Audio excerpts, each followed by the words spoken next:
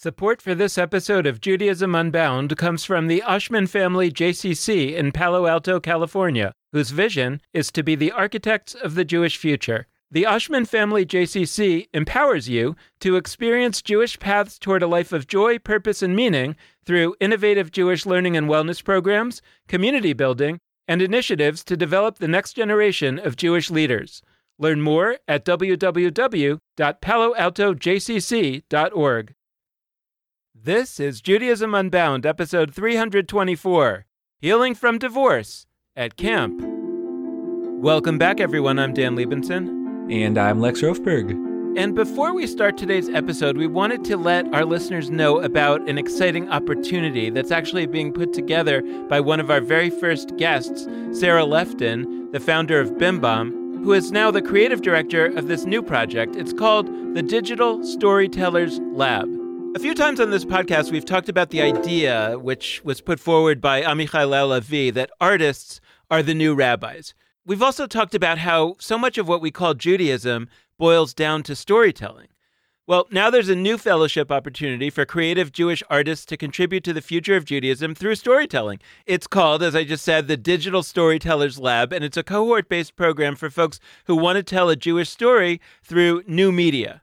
The Digital Storytellers Lab is pioneered by the Jewish Writers Initiative, and it's a chance for 12 fellows to receive 8 months of coaching and mentoring, plus a stipend of $20,000 as they craft a Jewish story through videos, podcasts, or another digital modality.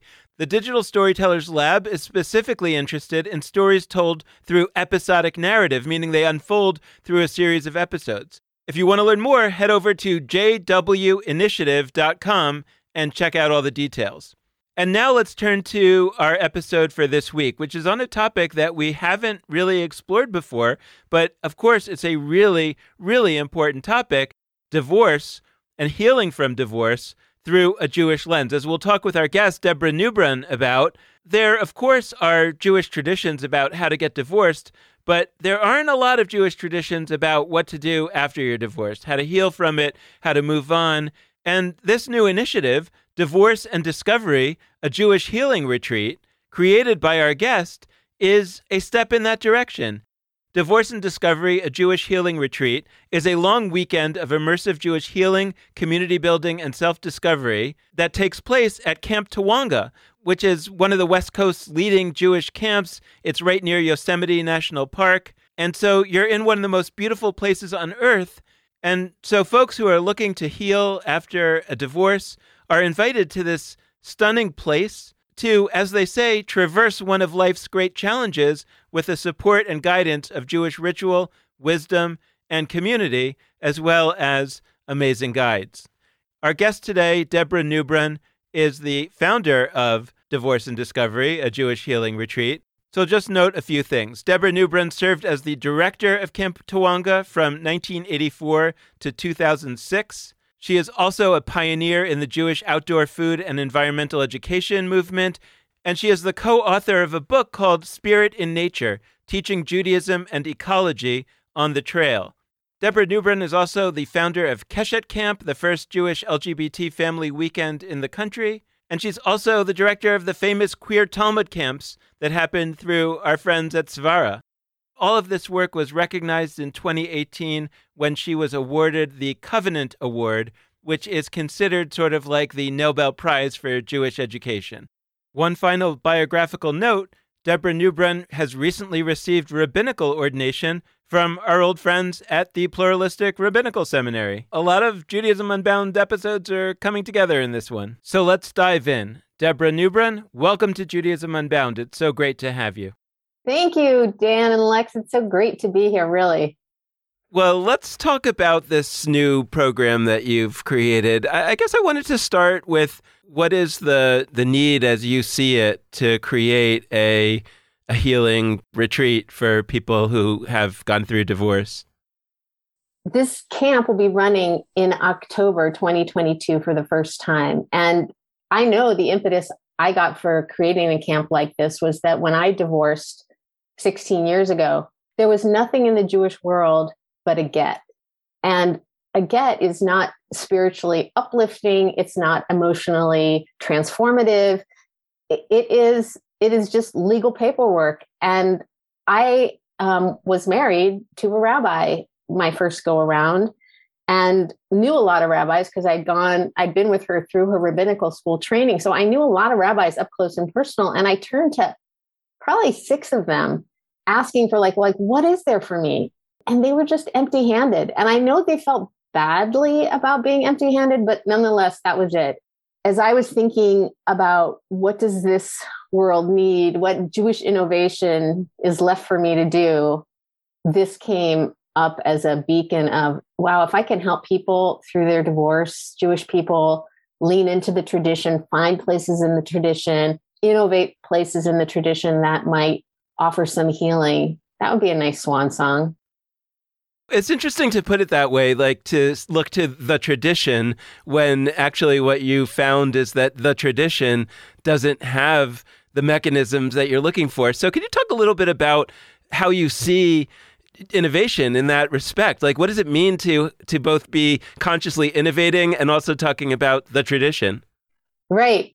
I think our tradition does talk about separation in lots of places. So, for example, Havdalah, the ritual of separating Shabbat from the rest of the week, is about separation. It's about taking the Shabbat moments of holiness and separating it from the ordinary moments of the week. Both are great places to be. So we do know how to separate, and yet we haven't ever had a divorce Havdalah, for example. And what would it be like to be able to know that your shul once a month had divorce Havdalah, and everybody who got divorced anytime in their life wanted to come to divorce Havdalah? That would be a regular thing happening in our community, because I know there are healing services, but I haven't heard of anything like that. I'm thinking about lots of rituals that I practice and how could I use this at the divorce retreat and also to help folks who are divorcing. So one is Tashlich, from the high holidays of Rosh Hashanah, when you go to a body of water and you cast off the things you don't want to carry forward into the new year. It used to be that we would throw bread, and now I think as we pay attention to the state of the environment, we cast pebbles. But this idea of like, could we take Tashlich and with a group of people who are divorcees or in the middle of divorce. And by the way, when I say this, I don't mean like you have to have been legally married. You're separating from a meaningful and powerful relationship. Another one is a mikveh. Nobody invites you to take a mikveh, which is a ritual bath, to cleanse from kind of one state of being to another. But I think we can use that. And since the camp where I'll be running at Camp Tawonga, this camp I ran for a lot of years up by Yosemite, has the middle fork of the Tuolumne River running right through it and lots of wonderful swimming holes. We're going to make an elective mikveh that folks can do as part of one of these like traditional rituals. So that's what I mean about leaning into the tradition and innovating for divorce. Yeah. So first things first, I want to talk, what is this retreat going to be? And I'm struck by a few things. First off, I'm aware that whenever you're talking about a future tense thing, the question, what will it be, of necessity will be different from what the reality actually is, because I'm sure in the moment you'll be responding to things you didn't expect, et cetera, et cetera. But I am curious about your vision. And in particular, I want to just name, there's a number of words that are that you use in your materials that each could be like an entire retreat. There's divorce, there's healing, there's discovery, and there's also retreat. I'm excited to talk about just what retreats do to some extent. But what are you envisioning for this 4-day, 3-night event? Tell us more. I'll share this. I am a graduate of Sela, which it was like a Jewish leadership training that I got through Bend the Arc.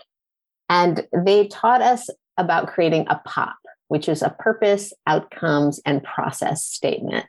So I never do anything anymore without creating a POP. And at Tawonga, when I was the camp director, we actually had a version of this. We called it the OM, the Outcomes and Method Plan. But POP just adds this, what's the purpose? That's the big idea. And then you go into outcomes that are measurable by what will people who experienced your program know, feel, or do as a result of participating. So I'll share a little bit about the purpose and the outcomes that I'm hoping for. The purpose is to help divorced or divorcing people who feel broken and in pain find their way back to wholeness through a retreat guided by Jewish healing rituals, community friendship, and professional expertise and guidance. And the outcomes that we hope for is that people who come will feel that Judaism has more to offer them than a get, that they'll have moments of joy and happiness, that they will participate in experiences and Jewish rituals that address their divorce and grief, alleviating some of their pain, that they leave with practical ideas of things they can do that will lead them back to wholeness, that they've made a few friends and feel like they're not alone in community, that they're happy they did it, all of those kinds of things. Can you talk about, from your perspective, people that are going through divorce or separations, what is it that they're looking for? And by the way, I think this is a more fundamental question, because I think the same question or a variant of it applies to everything that we've been asking all along about Judaism. It's like, I think a lot of people look at Judaism and says, Judaism is a thing. It's a bunch of things that people should do. And we're trying to almost do marketing. Like, how can we get them to do those things? As opposed to people have needs and something ideally comes to help them with their needs. Maybe Judaism knows how to do that. Maybe it doesn't. And I'm fascinated by this because you're saying, well, maybe it doesn't, but it has the tools that through which it could. But I want to start with, what is the need? Like, as you see it, what is the unmet need in the world that people going through divorce have? So the unmet need is that when you go through divorce, you're doing it alone. Your ex is going through the divorce and your kids are going through it too. But it's not like somebody who died in the family and your whole family experienced the same losses you're experiencing and your friends experience it too. And I will say, Judaism gets death right. I'm in the middle of dealing with that right now. And a dear friend died. And we even had a virtual shmirah where you guard the body. And then we showed up for the funeral. And then we showed up for the shiva. And then we're bringing things to the family. And I can see that the family is going to have to go through this year-long grieving process, but it's outlined and it's practiced and it's helpful and it's healing. Well, divorce is the death of a marriage, and it has all these other things, like if your spouse left you, then you feel like unloved, or you have shame. Like if you're used to being successful, but your marriage fails and you're carrying shame around. It's a very rare marriage where the both partners agree, like, it's time to end this and let's do this lovingly and respectfully. And it does happen. I have letters that people write to their community as examples of when it happens like that. But that's not how my marriage ended. I didn't want my marriage to end. And I felt so ashamed. I felt like a failure. I felt more ashamed as a divorcee than I did coming out as a lesbian. And this was in the 80s. But I felt like, no, this was right. And I had a great community of other women around me. And I felt more pride than shame about that. But the divorce was really hard in that way. So what's the need? The need is that you need community. You need other people going through it together. So when I when I interviewed a bunch of people, when I was trying to figure out, like, what is the biggest needs and what should we tackle on this retreat? It's lonely to go through divorce, and you burn out your friends too. Like, your friends can be there for you. And there's a Jewish teaching that says when you comfort somebody who needs your comfort, comforting the mourner, you take away 1/60th of their grief. And I literally thought that to myself a lot, like, oh my God, all right, I got to spread this out. I can't like burden this best friend or that friend. I need to talk to 60 people because I'm like so sad and so unhappy, and I'm burning people out. Like, it's, they're not going through it.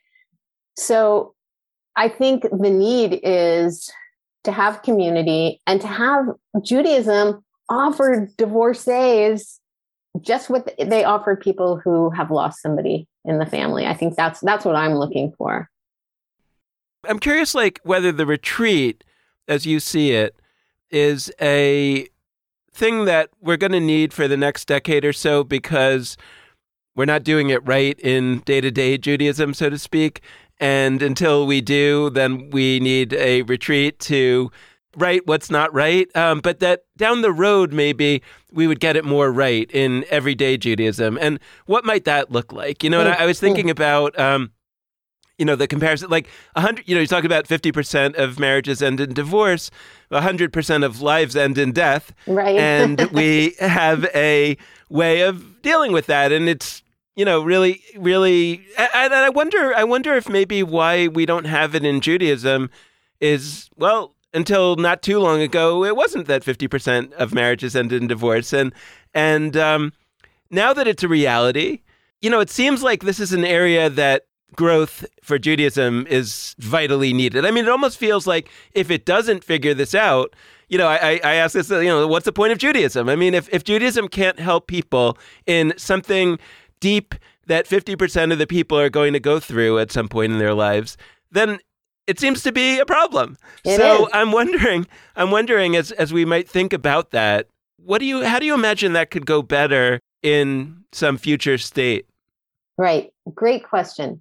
First of all, to answer the first part of your question, I think that a divorce and discovery Jewish healing retreat should be happening all around the country every year. Because I think that in the crisis moment of your divorce, this is going to be quite healing and helpful. I don't think the need's going to go away. But the second part of your question is, what can a Judaism that better addresses divorce look like in the future? I've been thinking a lot about that.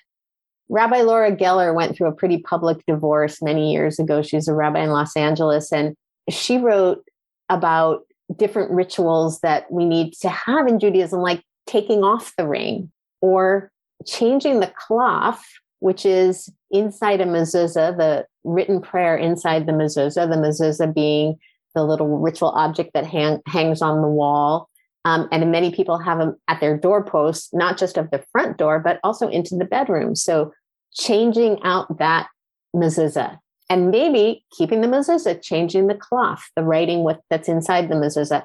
So people have started to think about, how do we ritualize the end of our marriage? I read one ritual that kind of measure for measure what you do under the chuppah during the wedding, you undo in a ceremony. So instead of drinking you have kiddush early on and under the chuppah, the blessing over the wine in one cup. The couple drinks both from one cup. So the undoing of that is you take one cup and you pour it into two cups, and undoing the ritual all the way around. And people are starting to write and record this.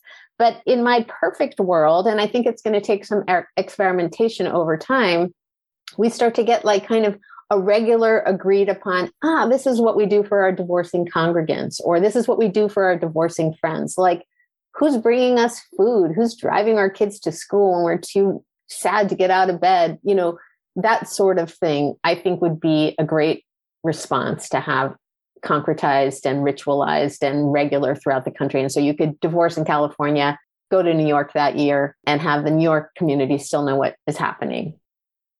So I'll be honest, Dan, when you said the piece about like maybe 10 years down the line, we won't need this anymore, I see where you're getting with that, like that certain kinds of projects, Jewishly or otherwise, we should understand, we've talked about this on the show, like that they fill a role for some amount of time. And the ideal is that eventually we change the culture enough so that it's not needed. I hear that. But what surprised me is like so much of this show is about like synagogues, mainstream institutions, et cetera. Like they're doing Jewish stuff, but like we want people doing things external from that and starting things up. And my question is, how do we get the folks who are doing those mainstream things to realize the need for going on a retreat like this? I think that retreats are valuable. And my vision of, quote unquote, everyday Judaism is actually that every Jew, or like as many Jews as possible, would see going on a retreat of some kind.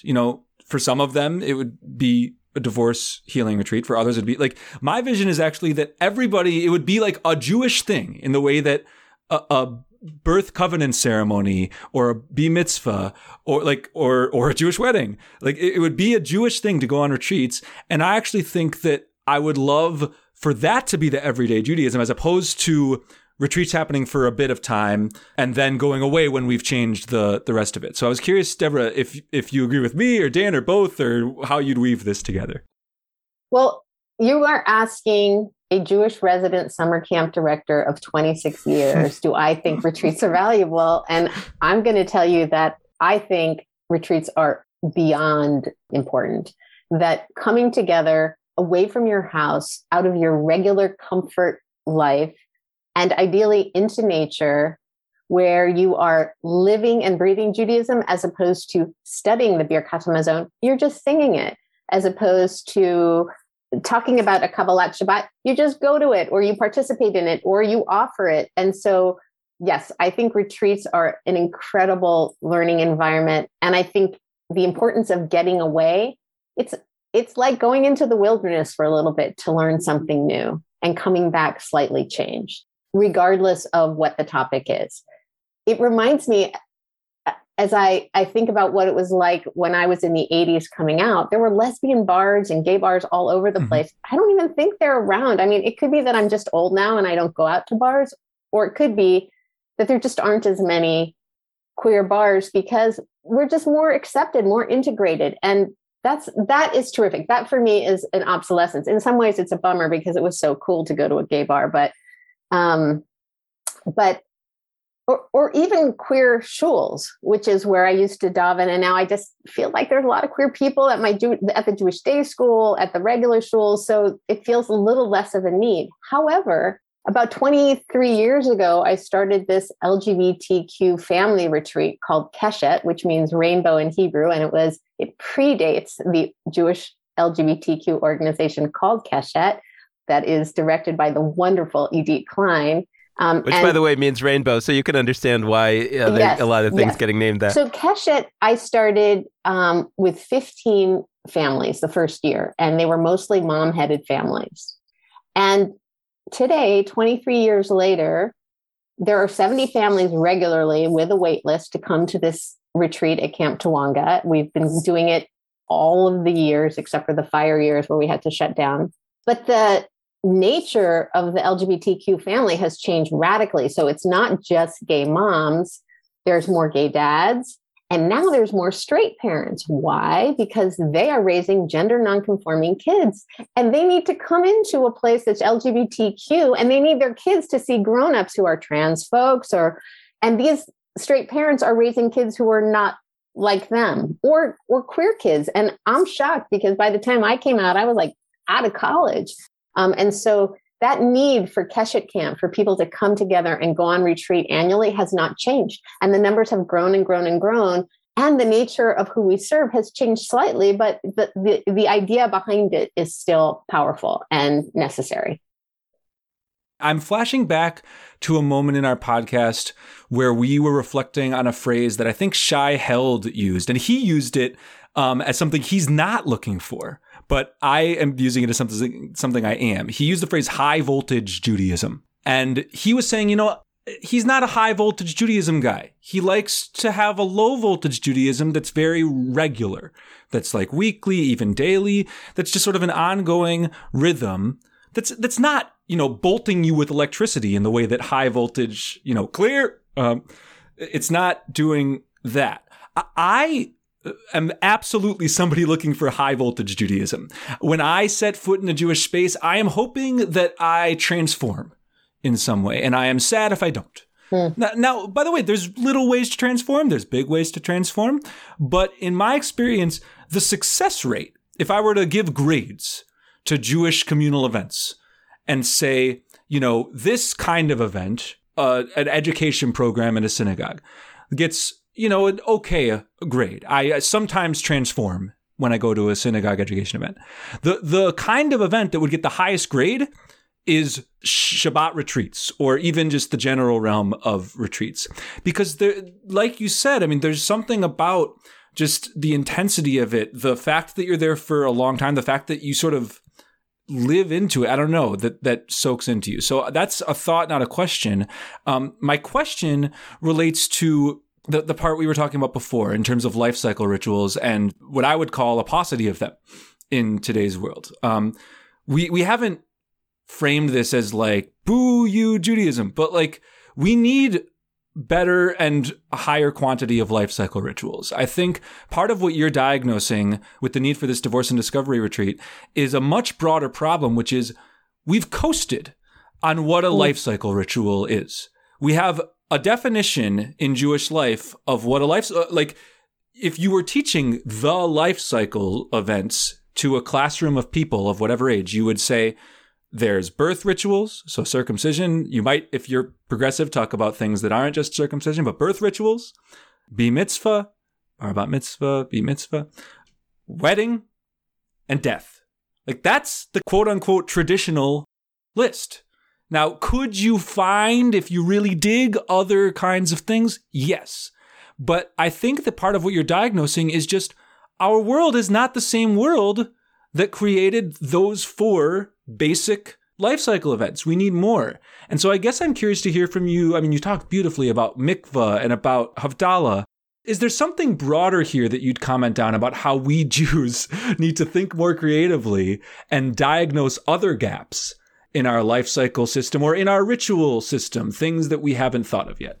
Yes, definitely. And I think I have a few thoughts on this, and I've been in the game a long time, in the Jewish education game. And that is that what happens on the East Coast is different than on the West Coast. And there isn't a Jewish community in the United States. There are different communities around the country. And actually, a podcast like yours gives us an opportunity to hear from each other, which thank you very much, because we've been doing a lot of stuff out here on the West Coast that nobody knows about because we're never really considered the real Jews. The real Jews are in New York, in Chicago, but those California Jews, they're wacky. They have these other ideas. But here are some of the things I know that some of my colleagues have done. Miscarriage. That's a huge and sad thing that happens to a family, a woman, and Jewishly, nothing. So Debbie Finling and Abby Porth started a miscarriage garden in Golden Gate Park. And I don't know the details of it, but that's one response to a life cycle event. There's many places I've seen in the secular world respond to certain things like menopause, like retirement. How can we respond Jewishly to a transition in life out of being a full-time working person to not a full-time working person, but somebody who's still with it, who has what to contribute, who wants to feel relevant, who might even have ways to show up in the Jewish community because they got time all of a sudden, so they can teach our kids, they can help us with our elderly parents. There's all kinds of things that we could do better, recognizing that we don't live in shtetls where you have huge family support, that most of us don't have our siblings or parents or children nearby us as we age. And so we can do that for each other. So I think we can tap into that. And you see little pockets of things happening around the country. And the answer is yes. I think we could figure out a way to identify it, name it, and start to program for it or teach for it or that sort of thing. Okay, so once we have done that, I'm really interested in your process. This is something I've been trying to get at with a lot of people for a long period of time. Like, what is the process that we then go through? So you identified in this case a need for a divorce life cycle ritual or life cycle events, right? And then you talked about how you found how you found something in Tashlich and how you found something in Kaddish and how you found something in the mikveh. So what's your process for developing a new ritual or a new approach? Let me start with my superpower is running camp, right? And that's what I did. I started when I was 23 years old and I did it for my whole career. And I keep innovating on different kinds of retreats. So that's my go-to tool. And there were certain things that I think that I offer in all of my retreats. And I'll just add that with our mutual friend, Rabbi B'nai Lappi, when we were trying to figure out like, hey, how can we work together? We thought, oh, maybe we could do a retreat. And then B'nai says, well, can I hijack this and make it a Talmud retreat? And I'm like, B'nai, I know nothing about the Talmud, nothing. And she says, I know a lot about the Talmud. I don't know how to run a retreat. I go, I know a lot about how to run a retreat. And that's where we gave birth to Queer Talmud Camp. And at first we didn't want to put queer in the title. So I can't remember, we called it like Talmud Camp or something. I can't remember, but then it just like went, okay, Queer Talmud Camp. And that was great. Queer Talmud Camp has some of the very same things that Divorce Camp has, very same things that Keshet Camp has. So let me tell you what I think goes into making a good retreat. The opening matters. How people are greeted out of their cars. The very first thing they hear or see or do matters. So I pay a lot of attention to an opening, like just where do you go to pick up your stuff? How do the people speak to you? What happens first? What happens next? So the opening really matters. Helping people meet each other early on, before they go to bed, before they eat their first meal together, doing some kind of group, getting to know each other matters. So we do that. Having opportunities to sing together. So I'm not going to run a retreat without a song leader, ever, not ever. Okay, so singing together is a very important aspect of a retreat. If the food is good, it makes it better, but that's not the requirement. Singing is a requirement. Good food is great, but doesn't have to be. Campfires, also a requirement. There's something about coming together outside, seeing the stars, talking about the stars. And I had been teaching outdoor education secular. I was in my early 20s. I was going to Lake Tahoe to teach about the Transcontinental Railroad that went through there. And I also taught in the Redwoods, and everything that I was teaching was natural history and cultural history. And then comes Rabbi Stu Kalman and singer-songwriter Debbie Friedman. And I get invited to travel the country with them in this retreat setting. We did it for about 3 years, 3 days, 2 nights, called Ma'ayan Tefillah, the Fountain of Prayer. And Stuart say, okay, we're going to tackle, he was the conservative rabbi. He says, we're going to tackle the Amidah. And Debbie says, okay, I'll write some music for that. And I said, okay, I'll write a hike for that. And so I would do the nature piece for that. And so with the respect to the process, having Jewish nature moments and making them Jewish has been super helpful. At the tip of my tongue, I can talk about the stars in a Jewish way. So campfires are important, getting back to what makes a retreat important, campfires. Elective time is important. And one of the things I'll say is I am a super extrovert. I know lots and lots of people who are not extroverts, who get their energy from being alone. Can they still go on a retreat? Yes, they can, but they need space to be alone. And so a good retreat also has some downtime, or has elective time where you could do this, or you could just go get your book and sit on your deck and read your book. And both of those things have to be offered to make a retreat good. So I'll leave it at that. And what about the ritual itself? I'm thinking, I'm not necessarily imagining, nor do I think you are, that you've already solved it. That we already know exactly this is the new way that Jews are going to have rituals to deal with divorce. But you're starting the process. And I'm just curious, when you sat down and thought about it, is your process that, you've encountered these things and it kind of comes in a flash of creativity? Or is your process more methodical where you say, here's what somebody going through divorce is needing? Is there a Jewish ritual that I know of that connects to that? Or is there if we were kind of putting a team together to work on this project, and you were the nature retreat person and I was the text person and, whatever, what would be the methodology that we would use to come up with a new way to really sort of introduce a new way of experiencing part of the life cycle that the Jewish tradition didn't seem to prioritize? I love this question, Dan. Thank you. I think it's both for me, but let's say we did that exercise. I do think about what are the steps to getting a divorce. So the first thing is absorbing that you're getting a divorce, and it doesn't happen in one day. It's a process. And for example, how do you take off your ring? When do you take off your ring? What do you do with your ring? What about if you had a ketubah? A Jewish marriage contract or a marriage document. I had people who register fill in a questionnaire, and one of the questions is, what are you hoping to get out of the camp? And one of the answers was, what do I do with my ketubah? Should I bring my ketubah? Can we do something with my ketubah? And I'm thinking, wow, I haven't thought about that yet. What are we going to do with that ketubah? Is it a geniza kind of a thing? Or is it a burn kind of a thing? Or is it a cut and then take home? Geniza being burying in the ground. Thank you. Yes, a geniza being buried in the ground if it has God's name on it.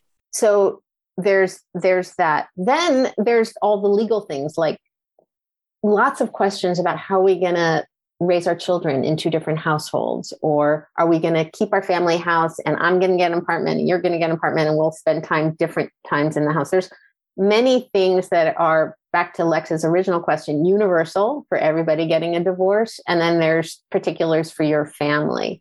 And there are certain things, like the first time that your ex takes the kids and you've been living with these kids their whole lives and they've come out of your bodies or one of your bodies, and now your ex has them for a number of days. And what do you do with yourself? Like, what do you do with yourself that first time or the first year?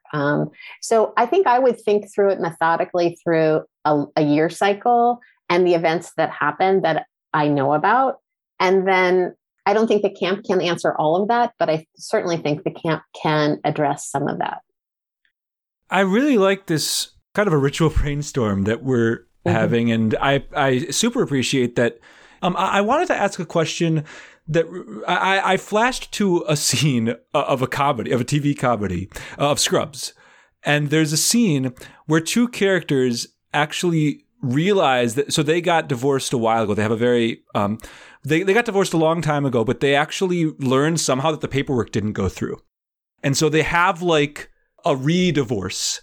But the reason I'm bringing it up is because for them, divorce actually wasn't just tragic. There was a way where each of the two characters kind of felt like it was right. And I want to just allow space, not that I want to allow space for those for whom divorce may not actually be just the tragic side. It may feel like a relief or a joy, just because I've heard that from people that I'm connected to. And so I'm wondering how, because as we're doing this ritual brainstorm, it's not that I think either one of you were saying this, but like, I don't want us to create like a one ritual with one tone that would be, you know, demonstrably negative for people that are, there's lots of these people too, for whom divorce really is that sense of brokenness and tragedy. But how might we in this process take into account those for whom this actually is a different set of emotions too? That's right. I think that's a great point. And Rabbi Perry Netter wrote a book called Divorce is a Mitzvah, where he kind of makes a claim that Rashi says divorce is a mitzvah.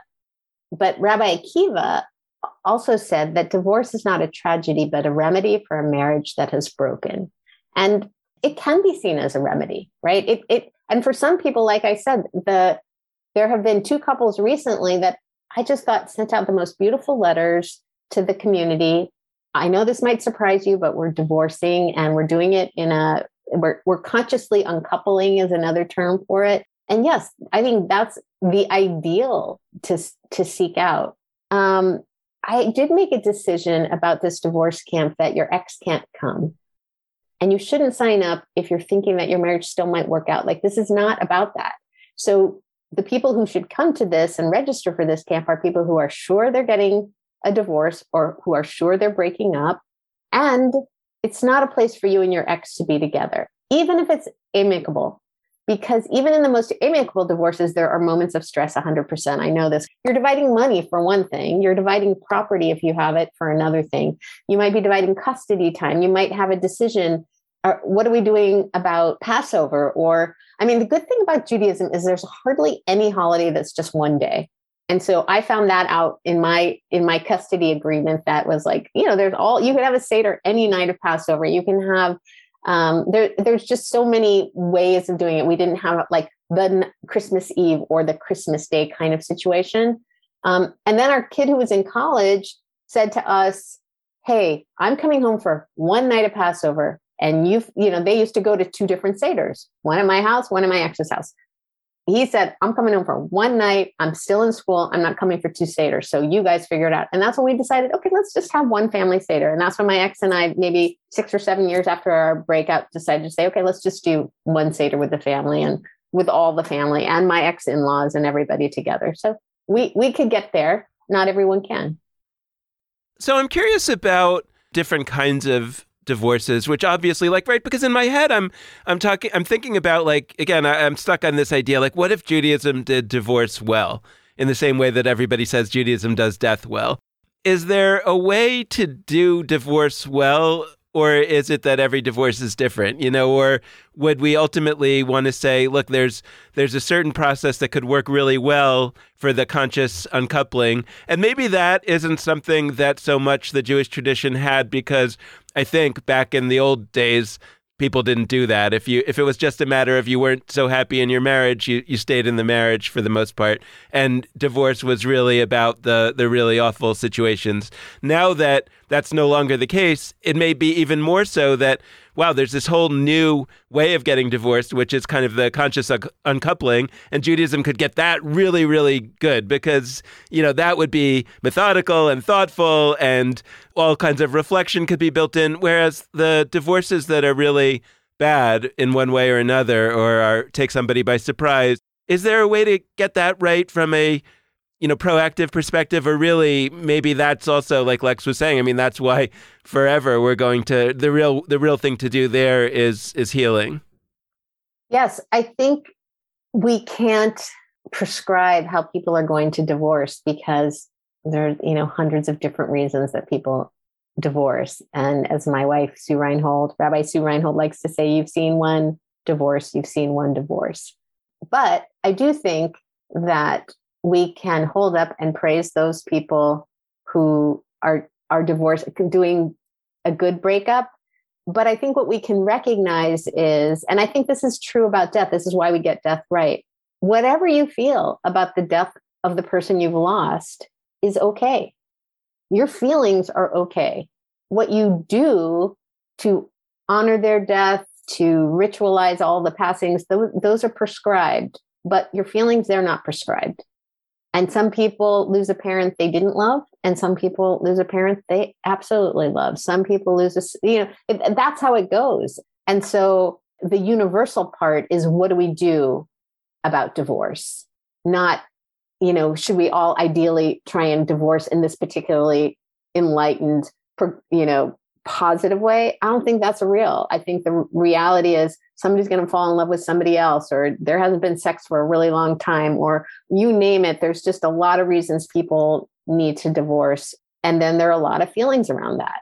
Now, in our tradition, we have divorce in Deuteronomy, and it's super sexist, right? So basically it says, if a man takes a wife and cohabitates with her, and she fails to please him because he finds something obnoxious about her, and he writes her a document of divorce and hands it to her and sends her away from his house. That's Deuteronomy 24, verse 1. And so how do you unpack that? And lots of people have unpacked that, but we've had divorce as long as we've had Jewish marriage. So I have a question that's partially selfish and partially because I just watched the movie Coda recently. Oh, I love that movie. Coda being a movie that looks both at people who are deaf and people who are hearing, who are their children. So children of, that's what CODA stands for, children of deaf adults.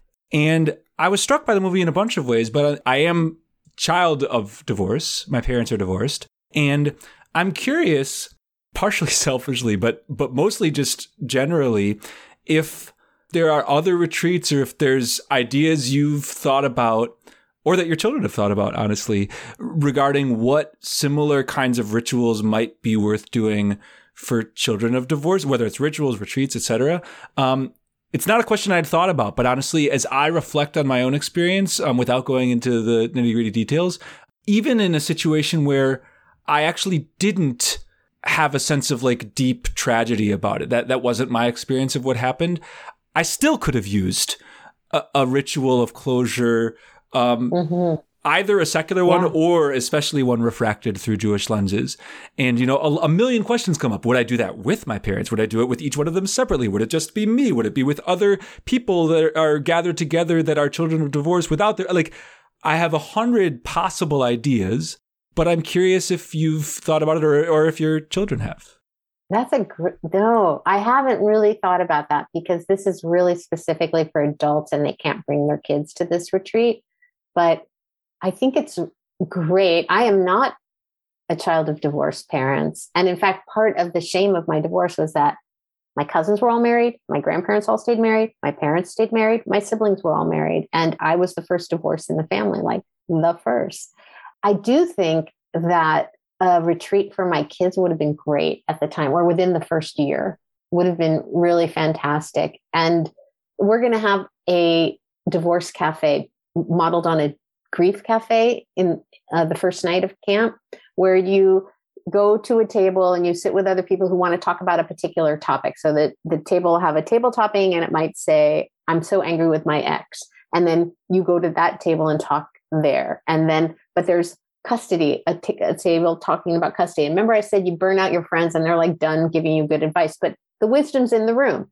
It's not that each table is going to have an expert at the table, but that the people who are getting divorced will be wanting to talk about this, but will also have ideas about that. So they'll have this divorce cafe. But I could see that happening for kids too. Like I know from my kids, and then I know from my stepkids that moving to two houses was such a pain in their ass. And like when they went to college and they just got to stay in their dorm room for the first time, that was huge for my kids. They used to talk about that all the time. And so what would be the power of just knowing that here are other kids and we're just going to name it. We're going to say it out loud, these things that just get under our skin. Or my mom has a new girlfriend, or my dad has a new girlfriend, whatever. My mom has a new boyfriend, all of those things that are tough.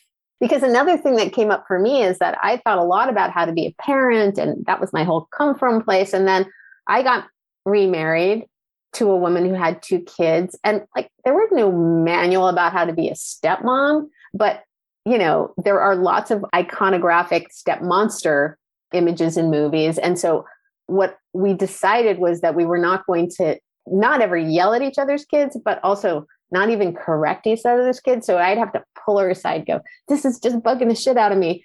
And you got to deal with this, you know? And every once in a while, you know, she'd say, oh yeah, okay, I got that. Or I'm sorry, like just suck it up. That doesn't bug me. So I'm not going to deal with it. And we kind of have to, like, nobody talks about that, like how to be a good step parent. And that we're not going to talk about that at divorce camp, but that is a thing that people would love to talk about, I'm sure.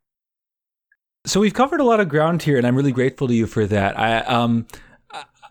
I'm now thinking about other opportunities we might have to really dive into the value of retreats, because you gave some beautiful wisdom there. And I think we could really carry that forward and think about like what's happening generally when we go on retreats. But just to close out, do you have any closing thoughts from your own experience or from what you're thinking about in crafting this retreat that people listening out there, whether they themselves have experienced divorce or not, might benefit from hearing?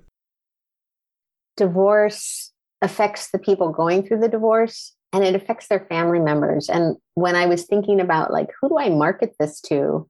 It's not just to the people going through the divorce, but it's the people who love them. So their parents, for example, if you're an elder parent and your kid is going through a painful divorce, what can you offer them? And sometimes it's the parents who are more connected to Judaism and their 30-year-old, 40-year-old kid is going through divorce. So I think what I want to say is, if you know anybody who is going through divorce and would benefit from being in community of other people going through divorce, which in and of itself is a huge part of the healing. Like I said, if you just gather people together and probably didn't do any programming, it wouldn't be as good, but it would be powerful.